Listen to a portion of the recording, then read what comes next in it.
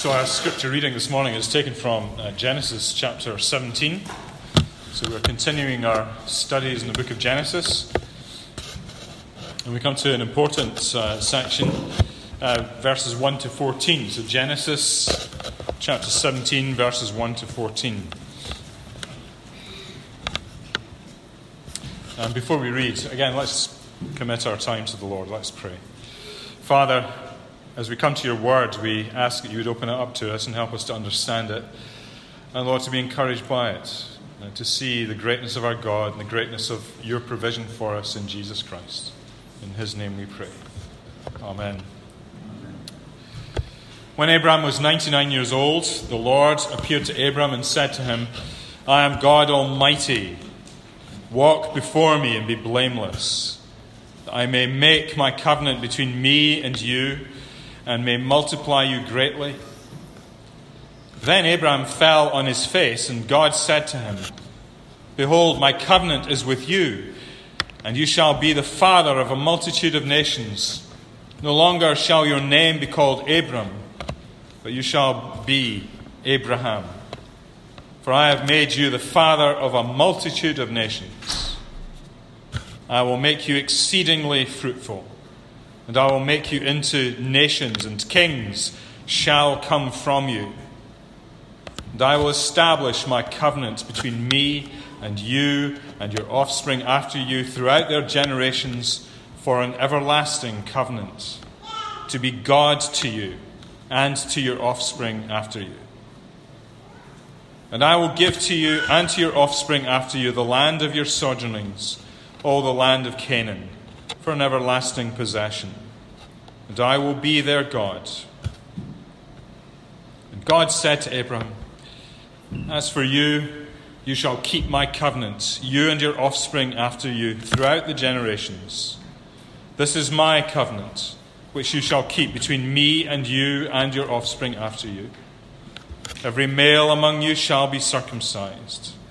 You shall be circumcised in the flesh of your foreskins, and it shall be a sign of the covenant between me and you.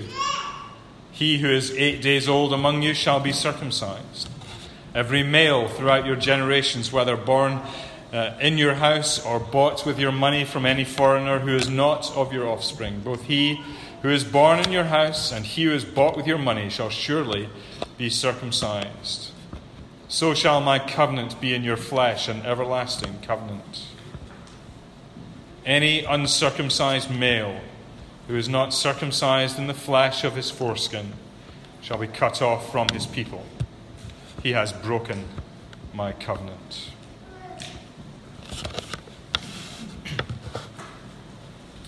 So one of the things that key things that we need to be able to see when we come to reading the Bible is the role of God's covenant in Scripture. And God's covenant is the framework that gives structure to the whole of biblical revelation, from beginning to end, from Genesis through to Revelation. The thing that makes it hang together is God's covenant. It's like the skeleton in your body. It sits under the surface and gives the rest of you shape and form. And you may not think about it that often, your skeleton, but without it, you'd be something of a heap on the floor. So don't think about that too much. So too with the covenant of God. And many Christians can go through their lives not really thinking about God's covenants. But without covenants, lots of things in the Bible just don't make sense. And it's the reason why many parts of the Bible remain something of a mystery to people, even though they have saving faith in Christ. You know, they're saved, they believe in the Lord Jesus Christ, they know that Jesus died for them and rose again, and yet they may not understand the covenantal structure of God's revelation, of Scripture revealing who God is, that God makes covenants with his people. It's the covenant that makes the Bible hold together. And the covenant governs how God relates to his people and how his people relate to God.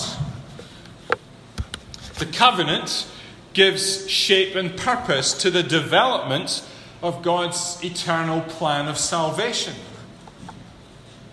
which culminates in Jesus Christ and his coming to die in fulfillment of all the covenant promises and to rise again from the dead. And of course, now we wait for the consummation of that covenant and of all that he has promised when Jesus Christ comes again. You see, it all hangs together as a fulfillment of God's covenant promises. And so Genesis 17 is one of those key passages that shows us God's covenant with his people. So the situation here in Genesis 17 is that Abraham is 99 years old now. Verse 1. And Abraham has already fathered a son, Ishmael by Hagar. And at this point, Ishmael is now 13 years old. But Abraham has still not had a son by Sarah, his wife. You remember we looked at Hagar and Sarah last time. And there's a situation of Abraham believing God and yet, in a sense, not fully trusting God and thinking he could take things into his own hands and have a child by Hagar. I think, well, wouldn't that do as a fulfillment of God's promises? And God says, no, you will have a son by Sarai. And that's still hanging here, this unfulfilled promise that God has made. But this passage, I think, comes as a great encouragement to Abram. And I believe it should do the same for us today. It should encourage us and to remind us of God's promises, that whenever we see a covenant sign being applied, and the sign is being applied in this case to believers and to their children, then it should encourage us too when we see the covenant sign being applied. What are the covenant signs that we receive today? Well, of course, it's baptism of believers and their children. And we're taking the Lord's Supper later today. We take the sign of the covenant. And we should be encouraged that God keeps his promises. This is, of course, a different administration of the covenant. This is the language we use. Is one eternal covenant from beginning to end, but it comes in different administrations. We're in the new covenant age. What we're seeing here in Abraham is the Abrahamic dispensation of the covenant. But we'll say more about that, no doubt, later. But we should be encouraged every time we receive the sign or we see the sign being applied. Here's the first thing to see here in this passage. The Lord is God Almighty. The Lord is God Almighty. God approaches Abram in verse 1 and says, I am God Almighty. I am El Shaddai. I am the great, powerful God. This is the emphasis here. God is powerful. He is almighty. He is totally sovereign. There is nothing that he cannot do except logical inconsistencies like making square circles and stuff like that. But there's nothing that he cannot do when he has decided to do it.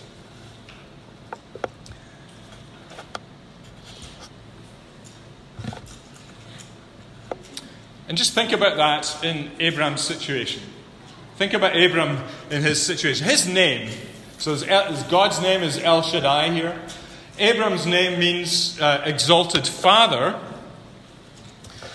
And, that may sound unusual to us. Abram's just a label. Often names are often like that, aren't they? They're just labels we give to people. They often don't have great meaning. We think it's a nice name or something, or it sounds nice, or maybe it's got some background to it. But in Abram's time, names really meant something, and his name was Exalted Father. And you can just imagine every time somebody says Abram's name, he is reminded that he's an exalted father, and yet he is also very conscious that he has no son, as promised by God. Abram, exalted father. And that little voice comes into his head and says, yes, but I have no son. It'd be like a kind of pounding moment of doubt. When is this going to happen? When is this going to happen? And he's reminded that it's not true. And maybe he'd be discouraged constantly as he remembered his name. How easy it is to become discouraged. How easy it is to lose faith in God, to lose grip on the promises of God, and to forget and let our circumstances determine what we believe about God, rather than just trust God and His Word. Your soul, you see, can become dulled to the promises that you've received. And you can settle into a life of languid lukewarmness because you don't really believe the promises of God. And under the surface, the fire of zeal that maybe you had at the beginning of your Christian life, that fire of zeal has gone. And you're just drifting along. And you're in no man's land spiritually. Maybe Abram was in that situation. And into this setting, God comes. And He says, I am El Shaddai. I am God Almighty. I can do anything. I can do everything I have promised. And God then repeats His promises to Abram. Isn't it amazing just the sheer number of times that God comes to Abram from Genesis 12 now through to Genesis 17, and there's more to come. He keeps saying His promises to Abram. And what God is doing here, as it were, He is reviving the soul of Abram, by reminding him of His promises, God's promises, and how Abram needs a revival of his soul. And the only way that happens is he gets a fresh vision of who God is, and His Word comes to him, and his heart is lifted up by God. This is God Almighty, maker of heaven and earth.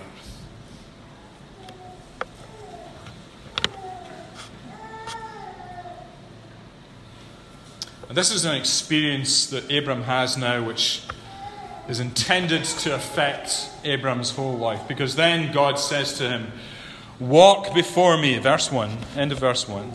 I am God Almighty. Walk before me and be blameless. Everything about your life now has to be about me. Live for me. Live a blameless life. Walk before me. Walk in communion with me. Love me. Serve me. Enter into my blessedness. Come with me.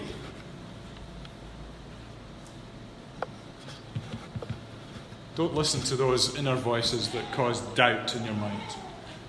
Just listen to me, says God. Listen to my word. Study it. Ponder it. Meditate on it. Live by it. Trust me in the midst of all your doubts and worries and fears. This is what we should remember as we participate in the signs of the covenant. And again, Abram's going to participate in the signs of the covenant in a minute. But this is what we should remember as we participate in the signs of the covenant, taking the bread and wine, or one, every so often we do a baptism in this church. we should remember again just who God is, how great He is, how powerful and mighty He is, how He keeps all His promises. And all that He has promised to us in His Word comes to pass through Jesus Christ. Everything is yes and amen in Jesus. You may trust Him in all your struggles and all your disappointments that you may face in this life. You can still trust God, El Shaddai. Here's the second thing to notice about this passage. Abram receives a new name. He receives a new name. Abram is to change his name from Abram to Abraham. There's an extra ha in there. And I'm sure he didn't think about it like that. But, there's an extra syllable in there. And to us, it maybe doesn't seem that important. But the meaning of the name is significant. So he moves from being exalted father to being father of a multitude. That's what the name means. Father of a multitude. And God tells him twice, you'll be father of multitudes. And God repeats his promises again, building on all that He has said in previous chapters, that God will multiply him exceedingly. Verse 2. Verse 5, he will be a father of nations. In verse 6, he will be the father of kings. And actually, a number of nations owe their origin to Abraham. You may remember the Ishmaelites. So Ishmael was born to Hagar, his servant. Scholars think that's the Arabs of today.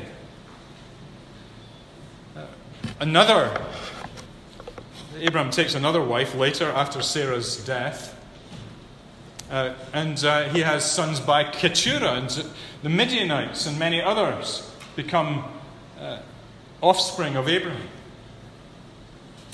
But then, of course, the most important is that through Abraham comes Isaac, and then Esau and Jacob. And so the Israelites come from Abraham, and the Edomites come from Abraham. So there are many nations that will come from Abraham. He will be the father of multitudes. You can read the Bible and you can see how that promise is fulfilled.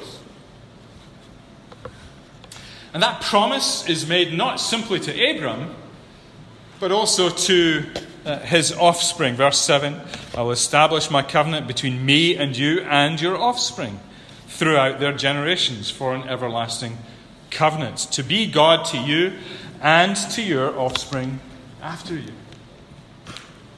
And as we read through the book of Genesis, things don't just stop when Abraham dies, but rather the promises are renewed to Isaac, to Jacob, and to Joseph, and so on, all the way through to Moses. And all of this is building on the promises that God has made earlier on in the book of Genesis. And the great promise, more than anything else, the most important part of the promise is, I will be your God. You are my people, and I am your God. And I am your children's God. It is an amazing statement. Because what God is saying here is, He is passing the right to have one and true and living God as their God to His offspring. You, Abraham, you have me as your God, but I want to pass that on to your children. And I'm doing so. I'm giving them the right to have me as their God too. Of course, they must take that by faith. They must believe it. But let's not diminish the graciousness of God to believers and their children.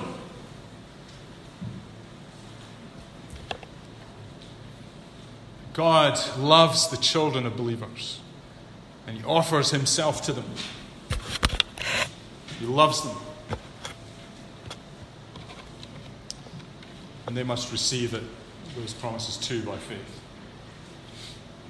Now, there's something we need to be aware of here, because there's a danger in thinking that God is only interested in Jews and Arabs and so on, or whatever. But let me read to you something that's written by someone who is an expert in the Old Testament, probably the best ever expert in the Old Testament, the Apostle Paul. And the Apostle Paul says, in Galatians 3:16, now the promises were made to Abram and to his offspring.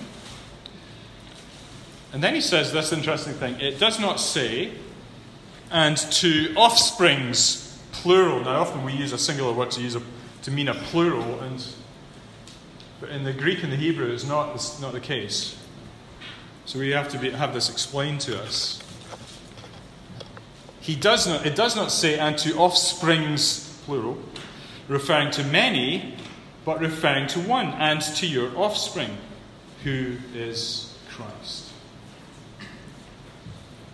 So Paul understands something very important about the promises of God, that they are a means to an end and find fulfillment in the one seed of Abraham, Jesus Christ. And now we understand that it's through faith in Jesus Christ that people are saved. We understand that today. In the Old Testament, in Abraham's time, we discovered this in chapter 15, that Abraham had faith in the promises of God leading to that seed. And so in a sense, Abraham had faith in Christ. He maybe wouldn't have put it like that, it's anachronistic. But if you believe the promises that lead to Christ, then you have the same faith. That's the point. You have that saving faith. And that faith was credited to Abraham as righteousness. And so it's through this faith that people come into the orbit of God's promises and receive God's promises. And that's what the fulfillment of all these promises comes to fruition nowadays in the Great Commission, doesn't it? Matthew 28. Go into the world and make disciples of all nations. Go and take my words. Go and preach the gospel to all the nations. Teach them my word. But see them baptized. Baptize them. Bring them into the kingdom of God. Bring them into the orbit of my promises. Bring them to believe me, to believe all that I've promised. And what happens when they're baptized? They take a name. Baptize them in the name of the Father and of the Son and of the Holy Spirit. And the moment of your baptism is that moment when, as it were, God in symbolic form says, I put my name on you. It's a fulfillment of the Aaronic promise in Numbers chapter 6. I will put my name on you. And how does he do it in the new covenant? Through baptism. And he does it to believers and to their children. I want my name on you. I want you. Children who've been baptized, God is saying to you, I want you. You're listening? God is saying to you, I want you.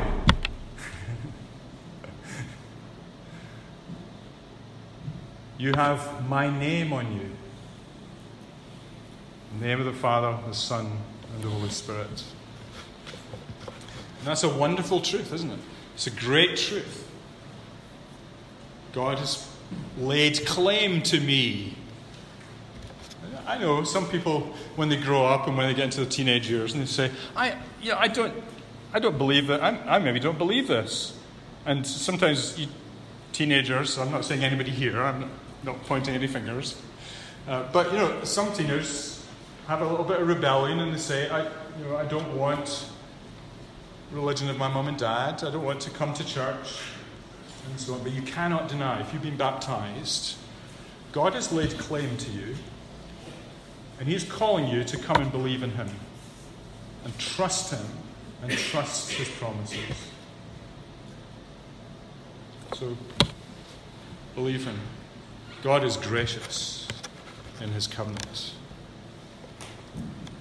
So Abram is a father of multitudes, and that is to be fulfilled in the Great Commission of the Gospel of the New Testament. But let me thirdly come to this covenant act. And Abraham is called to keep covenant with God. In verse 9 he says, God said to Abram, as for you, you shall keep my covenant, you and your offspring after you throughout all generations. So this is not the first time that God has made promises to Abram. Remember the elaborate symbolism of chapter 15, the animals being split in two, and God, in the form of a torch and a fire pot, passing between the animals and taking upon himself obligations of covenant. He is committed to covenant with his people. And you remember that tells us that God initiates the covenant. God sets up the covenant. God is committed to the covenant. It's a unilateral covenant that He has made.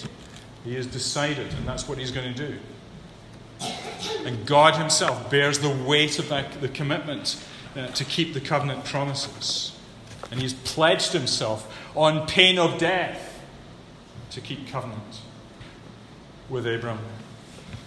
But that does not mean that Abram's life is unchanged by this covenant.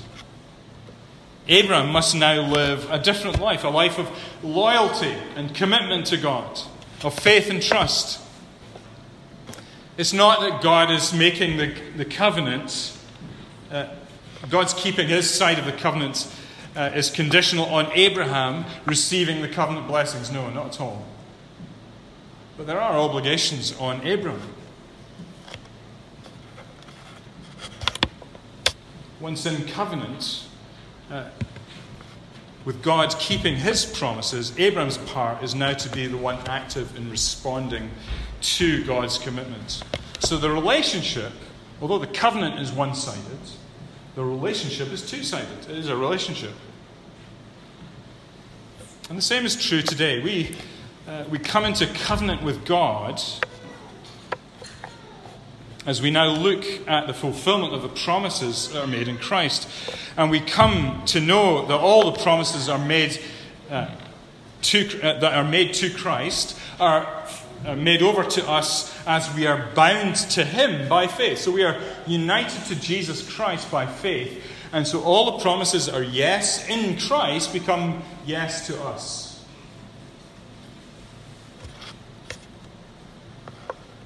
And that never leaves us the same, does it? When we are in a relationship to Christ, bound to Him in covenant, united to Him by faith, we are never left unchanged. Something inside of us has changed. If we're truly united to Christ, if we're truly Christians, something inside has changed supernaturally. We're never the same. And we see that God, and we begin to see that God's commands still stand. And actually, we want to do them. We want to do what God says. That's how you know somebody's truly a Christian. They want to do what God says.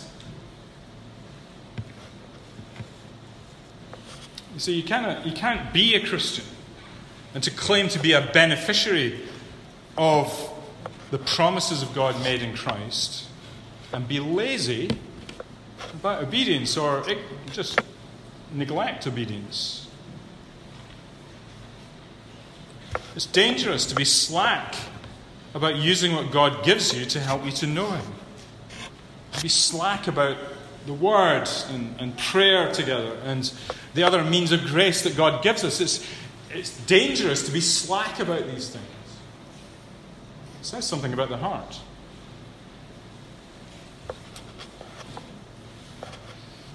And if you've become a member of this church, you've made promises of commitment to God, first and foremost, and commitment to these people.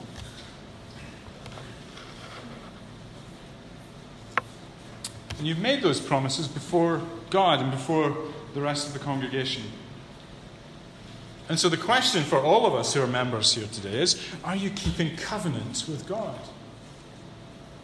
Are you keeping covenant with God? Are you being careful about the declarations that you have made in front of everybody and God? Are you living a life that is becoming of the gospel of God? Are you supporting the church in its work in worship and mission? Are you submitting to God-given authority in the church and putting yourself under pastoral care? Are you committed to the promises? Are you keeping covenant with God? Keep covenant. Commit yourself to God. Seek to be faithful to Him who is faithful to you. Finally, let me just look at the sign and the seal of the covenant here. And here at this stage in the vast span of redemptive history, at this particular stage, the sign of the covenant is the circumcision of the males, the male offspring. And interestingly, there have been all sorts of signs and indications so far of God's faithfulness to His promises. You may remember back to chapter 12 and 13. Remember, Abraham was allowed to walk through the land. And so just the act of walking through the land was a sign to Abraham that he was going to receive this land that God had promised. Or chapter 13 again, looking at the grains of dust on the earth and God saying, your offspring shall be as numerous as the sand on the ground. You can't count it. Or chapter 14, Melchizedek appears. And it's a sign of God's blessing and what He is intending to do. And if you want to know about that, you can go back and listen to the sermon on chapter 14. Or chapter 15, look at the stars in the sky. Just try and count them. The wonderful thing about being, just last week, Susan and I were up in Yorkshire for a bit, and then we're up in Northumberland, and out in the middle of nowhere. And you could see, the skies were clear. You could see all the stars. And you can't count them. I mean, in Solihull, when it's, because of the light and everything, you can count a few. But out in the open, you can't count them. And this is the promise that was given to Abraham. Your offspring shall be as countless as that. And so God has already gone to great lengths to show just how He means to keep all His promises by providing those signs. And now God gives Abraham a new sign.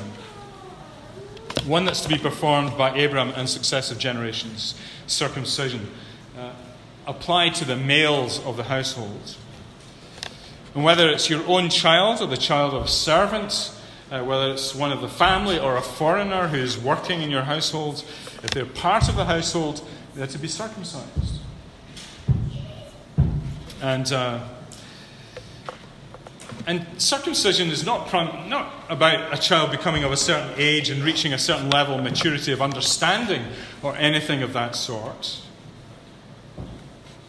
After all, the child was only brought at the age of 8 days.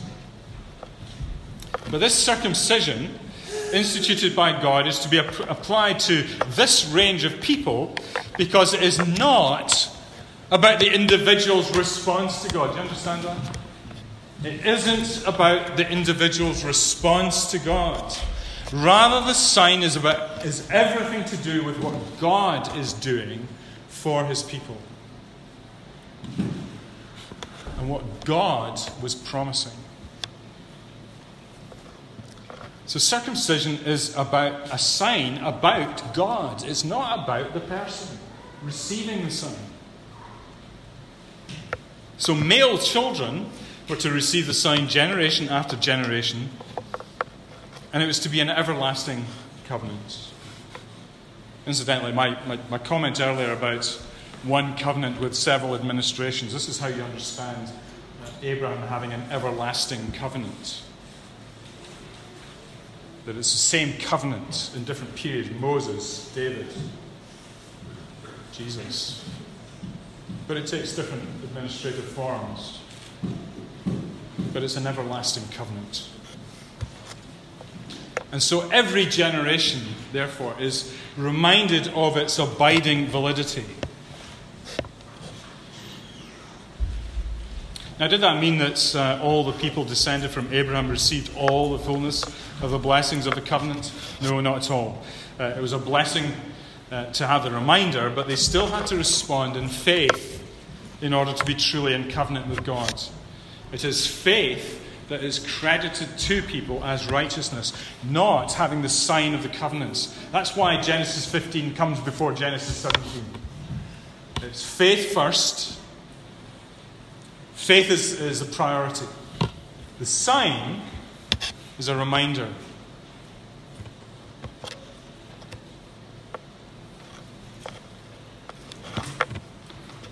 That's always true of covenant signs. Whether it's the tree of life in the Garden of Eden, or the rainbow after the flood of Noah's time, or the circumcision then, or baptism today. We may apply the sign before faith. We don't know, to be honest with you, as we apply the sign. But faith must come. Faith must come. And all of these signs are about the promises that God is working out at various stages in the history of redemption. The responsibility of recipients is to believe what they signify and to trust God and entrust themselves to God in faith. Otherwise, the signs themselves are of no personal value without faith. So for those of us who have received the sign of the new covenant age, the sign of baptism, I want to encourage you that God has laid claim to you. And that includes our children. God has laid claim to you. But we mustn't ever simply believe that because we have the sign, somehow salvation is inevitable. We must believe. So children, and maybe some adults, if you've been baptized, you still need to believe in the Lord Jesus Christ and be saved. Those promises are yes and amen in Christ. And you're in Christ if you have that saving faith. And that's how today you keep covenant with God. You believe in the Lord Jesus Christ. Let's pray. Father, thank you for your wonderful word and for your covenant that gives us encouragement to believe you with all our heart. Thank you for the revelation in Scripture that reminds us how step by step you have always kept your promises. And so, Father, as we have received the signs of the covenant and we are going to receive the bread and the wine later, enable us to believe with all our hearts that you keep your promises. We pray in Jesus' name. Amen.